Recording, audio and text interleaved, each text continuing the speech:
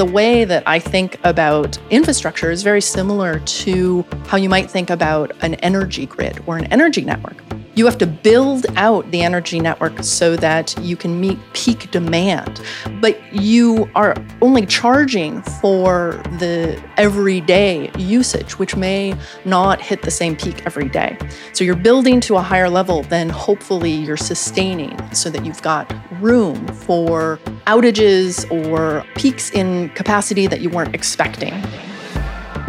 This is Generationship, the podcast at the intersection of infrastructure and artificial intelligence. We are the generation that's exploring generative AI, but a generation ship is also a science fictional concept. It's a colony ship on a journey to the stars. We are a finite group of people with a finite set of resources, and we have to share this infrastructure. We have to find fair and ethical ways to do that. The first generation ship has already set sail. It's the planet Earth, and you and I are the crew. This show is brought to you by HeavyBit, the leading investor in developer-first startups. To learn more about HeavyBit, visit heavybit.com. It's me, your host, Rachel Chalmers. I'm here today with Catharine Strauss, a veteran of Fastly and a guru of network infrastructure. We are going to talk about sustainability, philosophy, and getting outdoors. Today, it's my pleasure to welcome a dear friend, Catharine Strauss. After an already distinguished career in infrastructure, Catharine spent 7 years with Fastly, where she rose through the ranks to become Senior Manager for Infrastructure Capacity Planning. Since leaving Fastly, she's been recognized with a climate-based fellowship, and today she provides coaching services for engineering leadership and digital sustainability through her own company, Summerstir.com.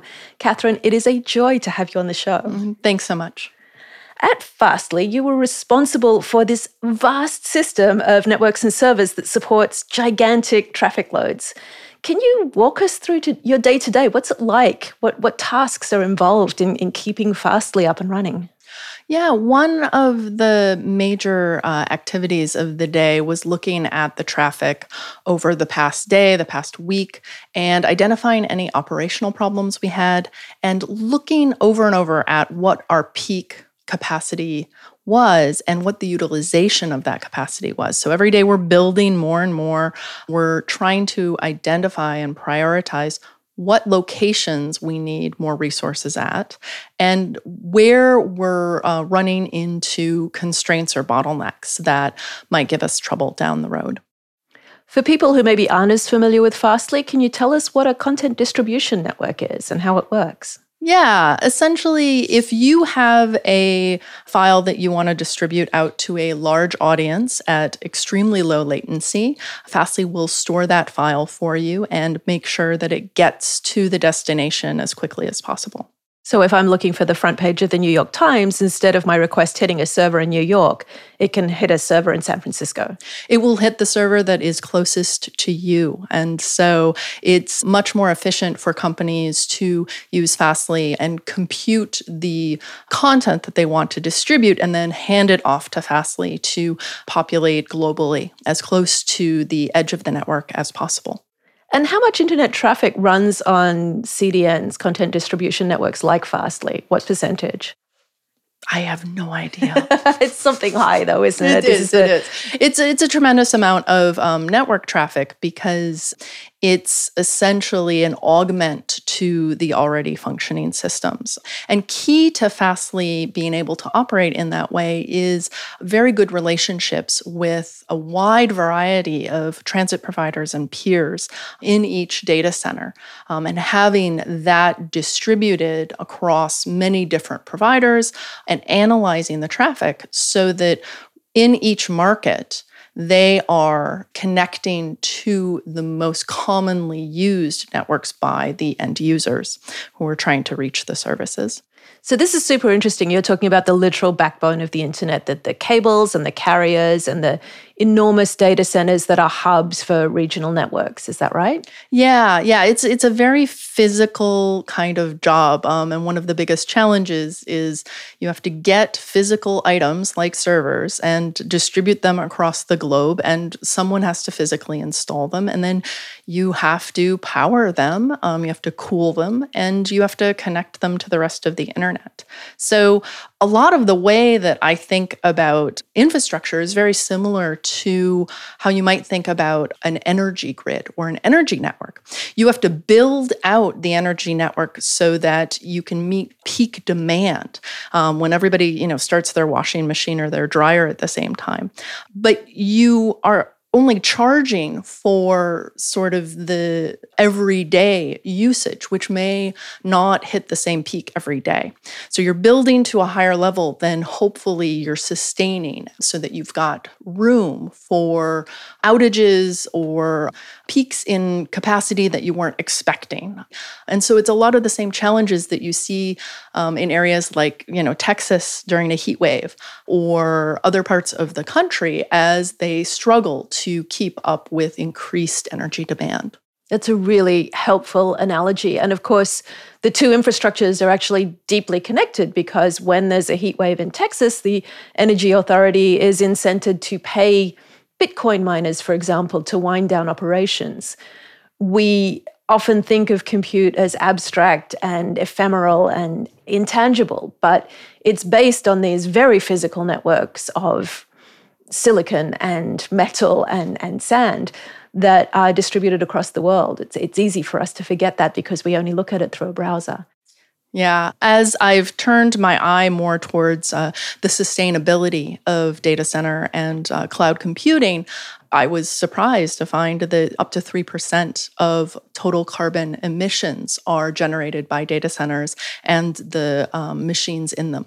Water consumption is also a growing concern as you think about areas that need water for cooling the computing resources, but maybe it's in an area where water is at a premium and there's a blockage where municipalities don't want data centers in their areas anymore because of these increased energy and water demands.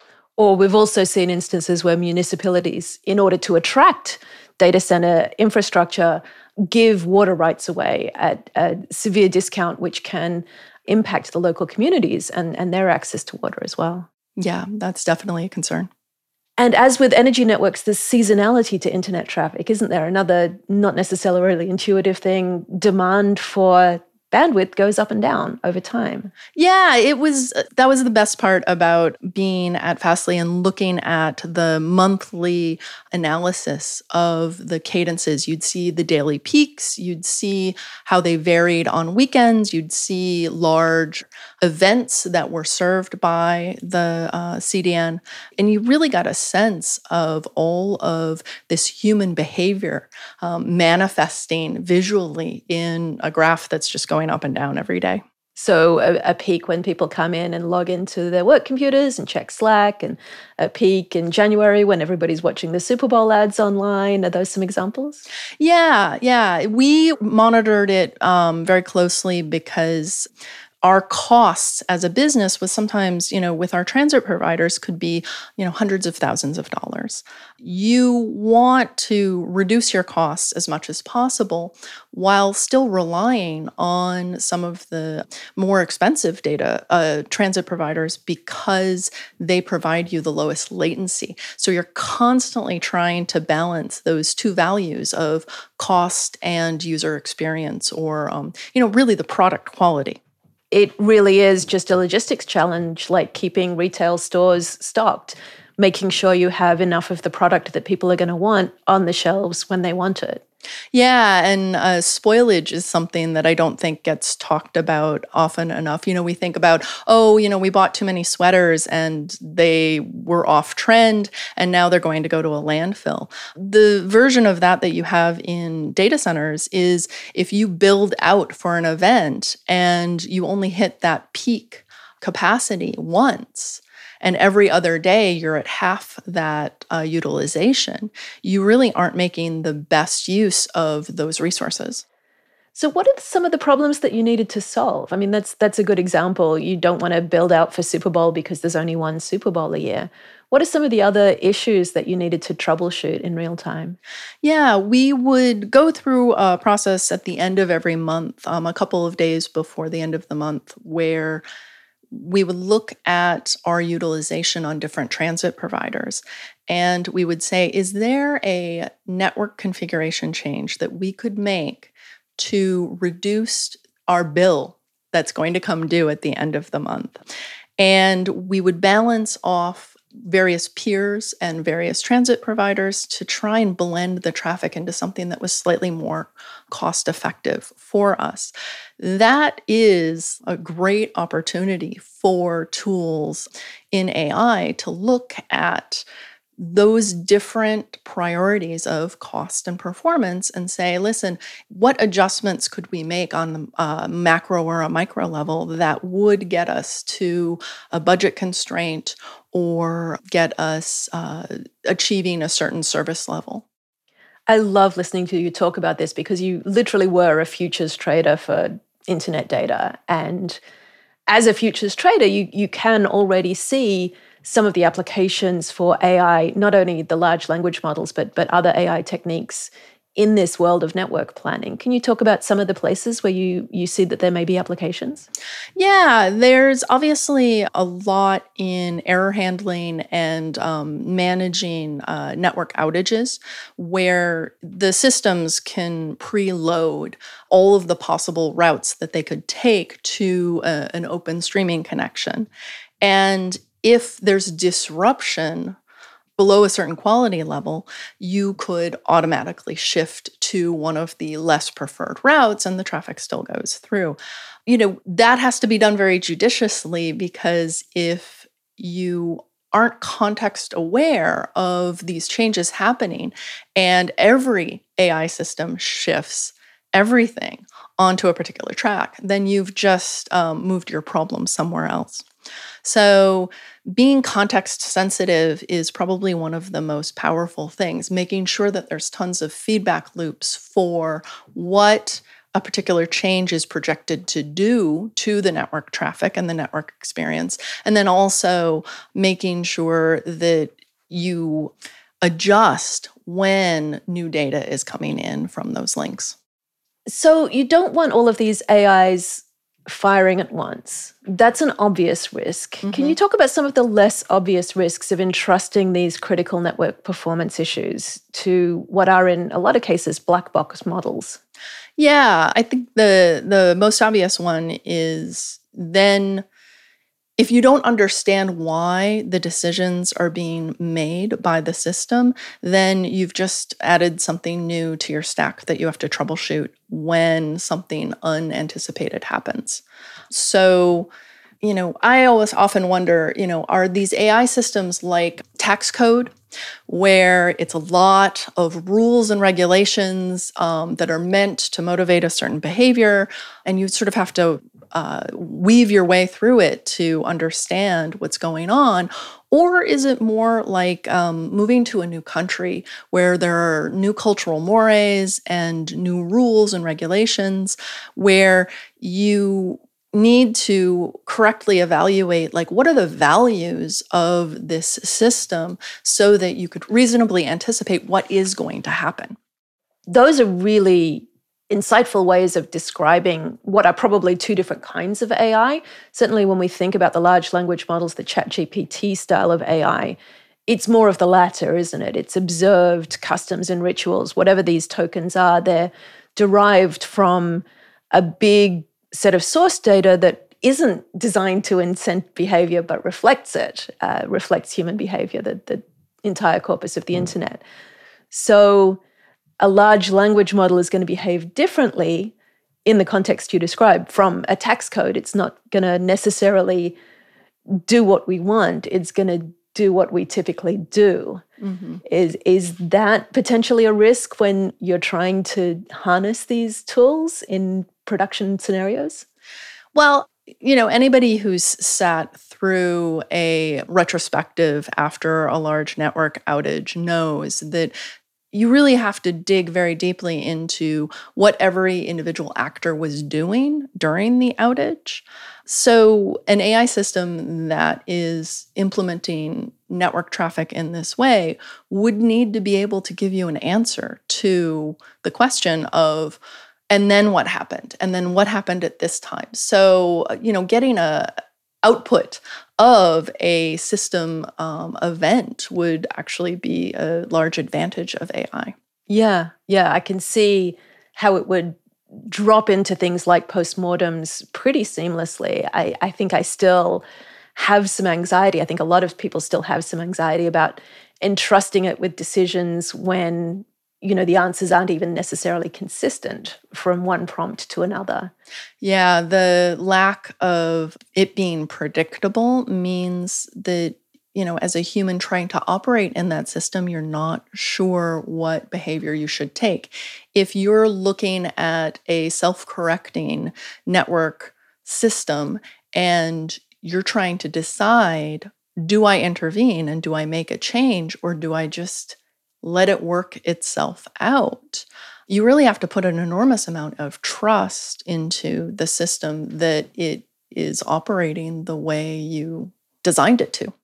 And historically, humans don't deal especially well with emergent behavior from system complexity. I mean, I read a lot about nuclear disasters because I'm lots of fun of parties. But when you look at Fukushima and 3 Mile Island and Chernobyl, something that they have in common is that the operators were doing their best. They were trying to correct the emergent behavior of the system, but their intuition about how the system interacted was way off base and led to disaster. I worry that, the AI systems that we're manipulating are already beyond the point of complexity where a human can understand them. So again, very happy for them to take notes in meetings and write up the results of a postmortem. Much less sure that I want them, serving my traffic when I have important Super Bowl ads that I need to watch. Mm-hmm. Yeah, when you look at the difference between a junior network engineer and a senior network engineer, a lot of times it comes down to the context that person can bring to bear on the situation. So they know about that weird little pier that spikes every, Thursday at 4 p.m. They know about the events that are coming through because they were in the meetings where they were being discussed. Getting that context in place and giving a clear pathway for the AI to follow of if this, then check that, and then action. Dissecting that out of a fairly complicated ecosystem is going to be quite difficult.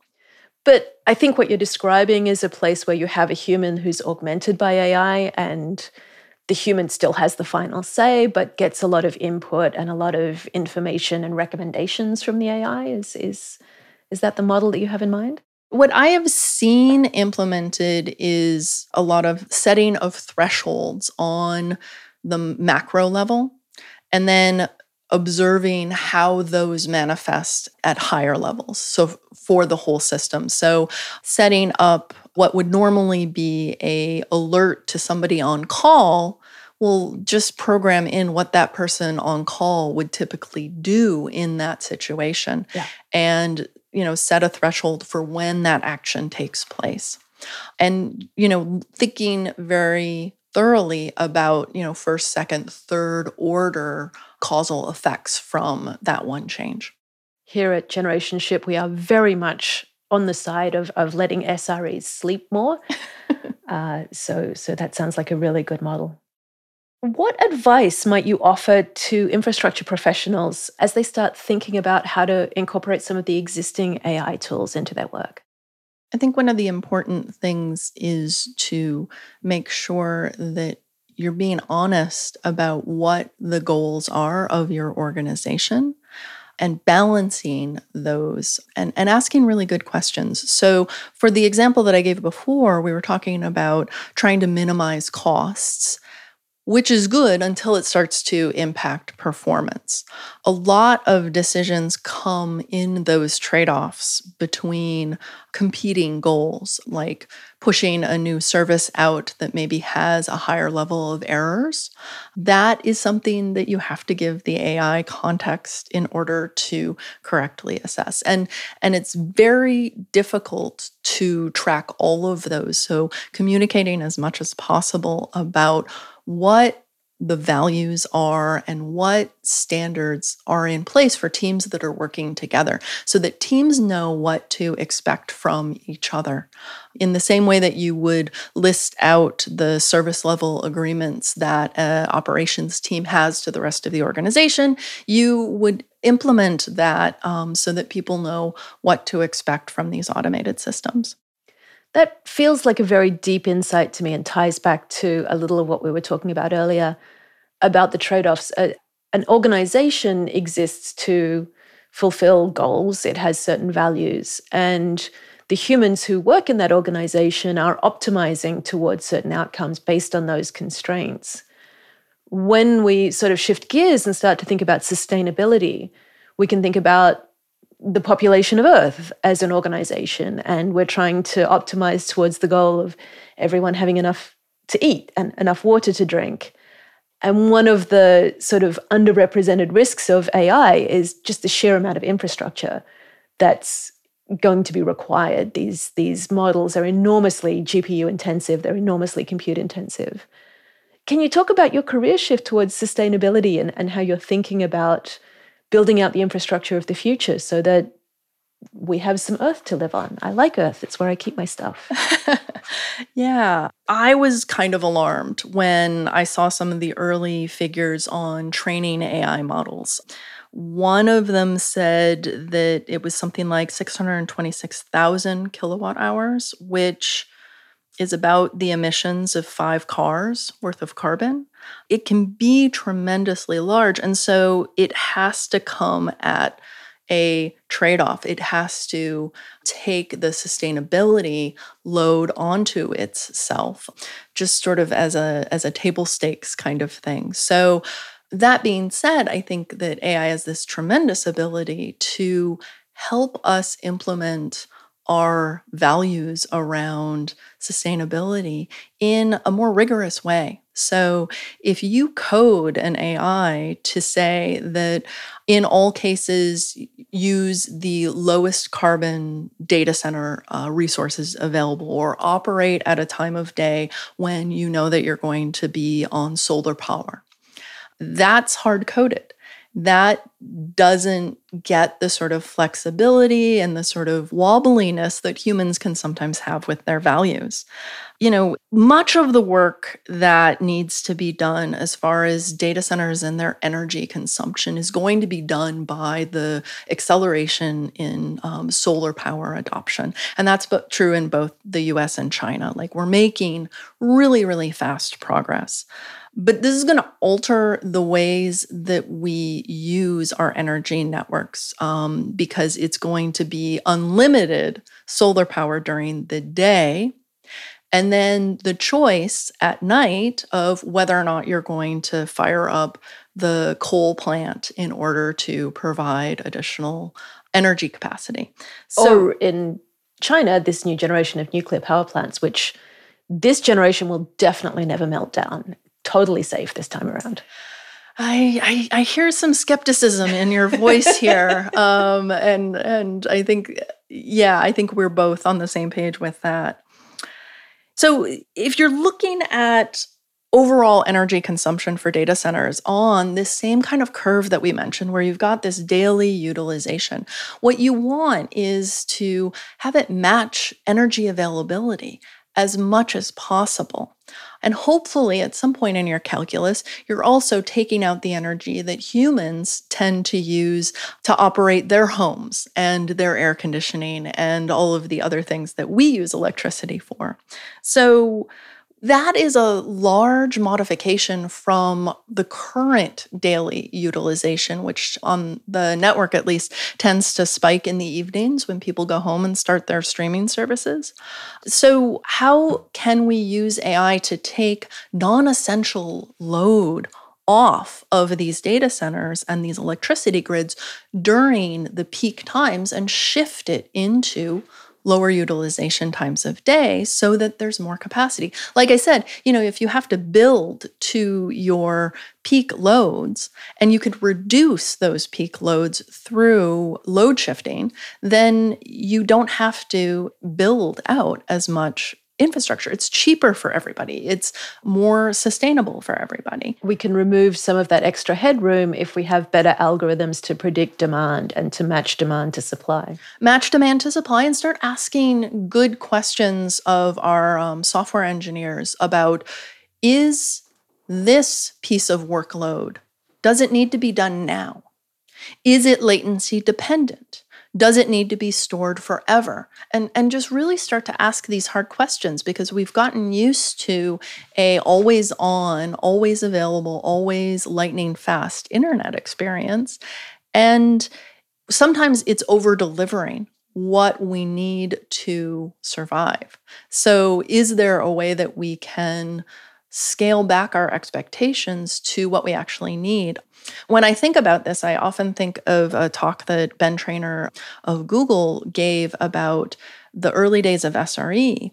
They went through and they realized that they were over-delivering on latency. They were delivering search results faster than people could really observe. Like, there was zero latency. So they built into the budget a slower response time to the user. The user did not notice. It was below like the physical capacity to observe a delay in the result. And from that time, they built in a maintenance budget.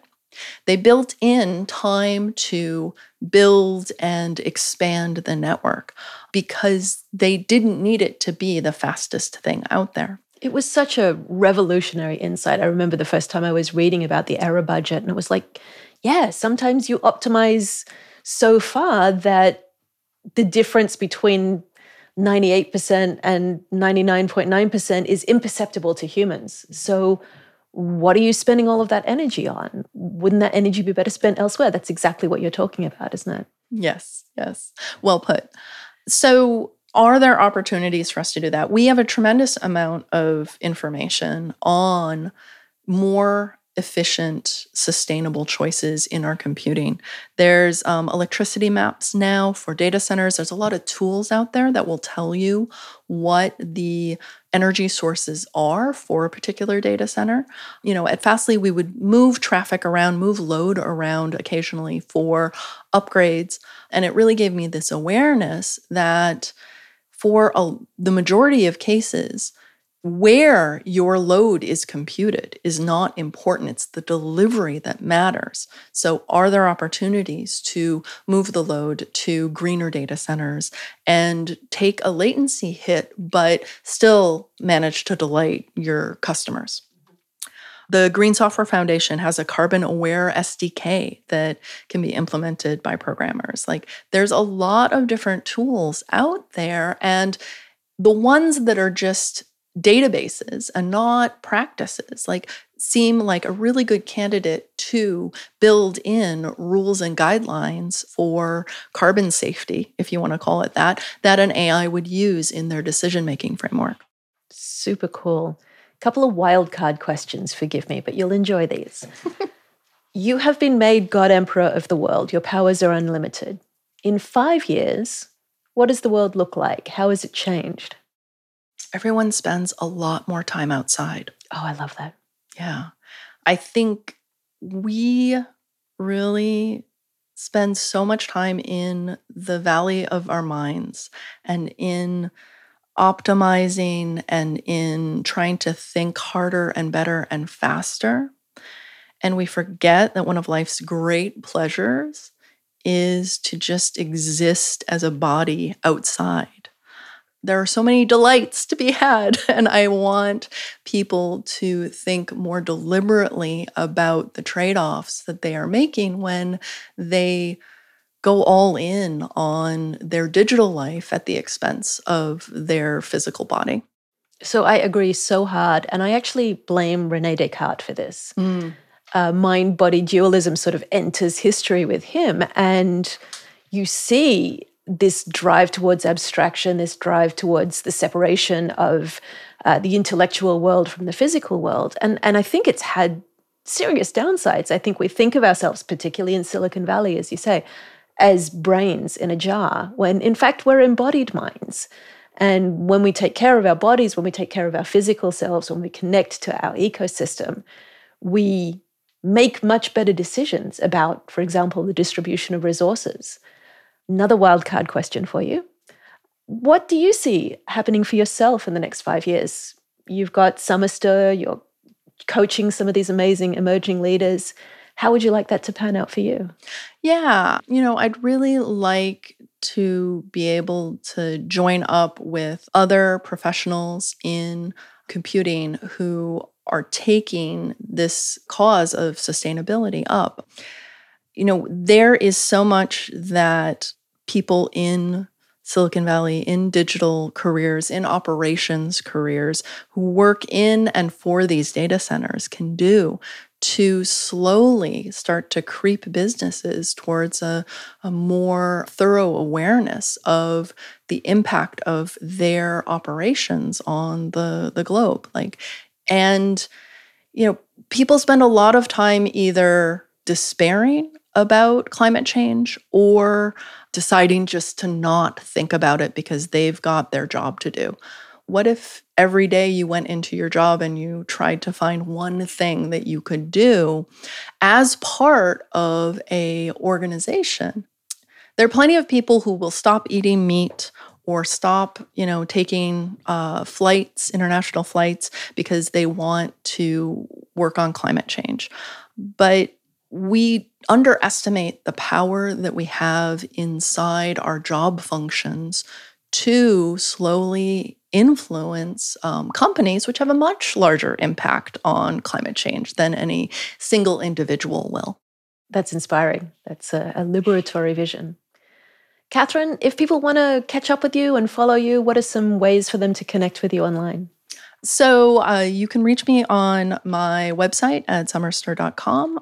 Also, I'm active in the Slack group climateaction.tech, which has a ton of people who have come to the same realization that I have, that they too can start to work on climate and climate change in their professional role as a technologist.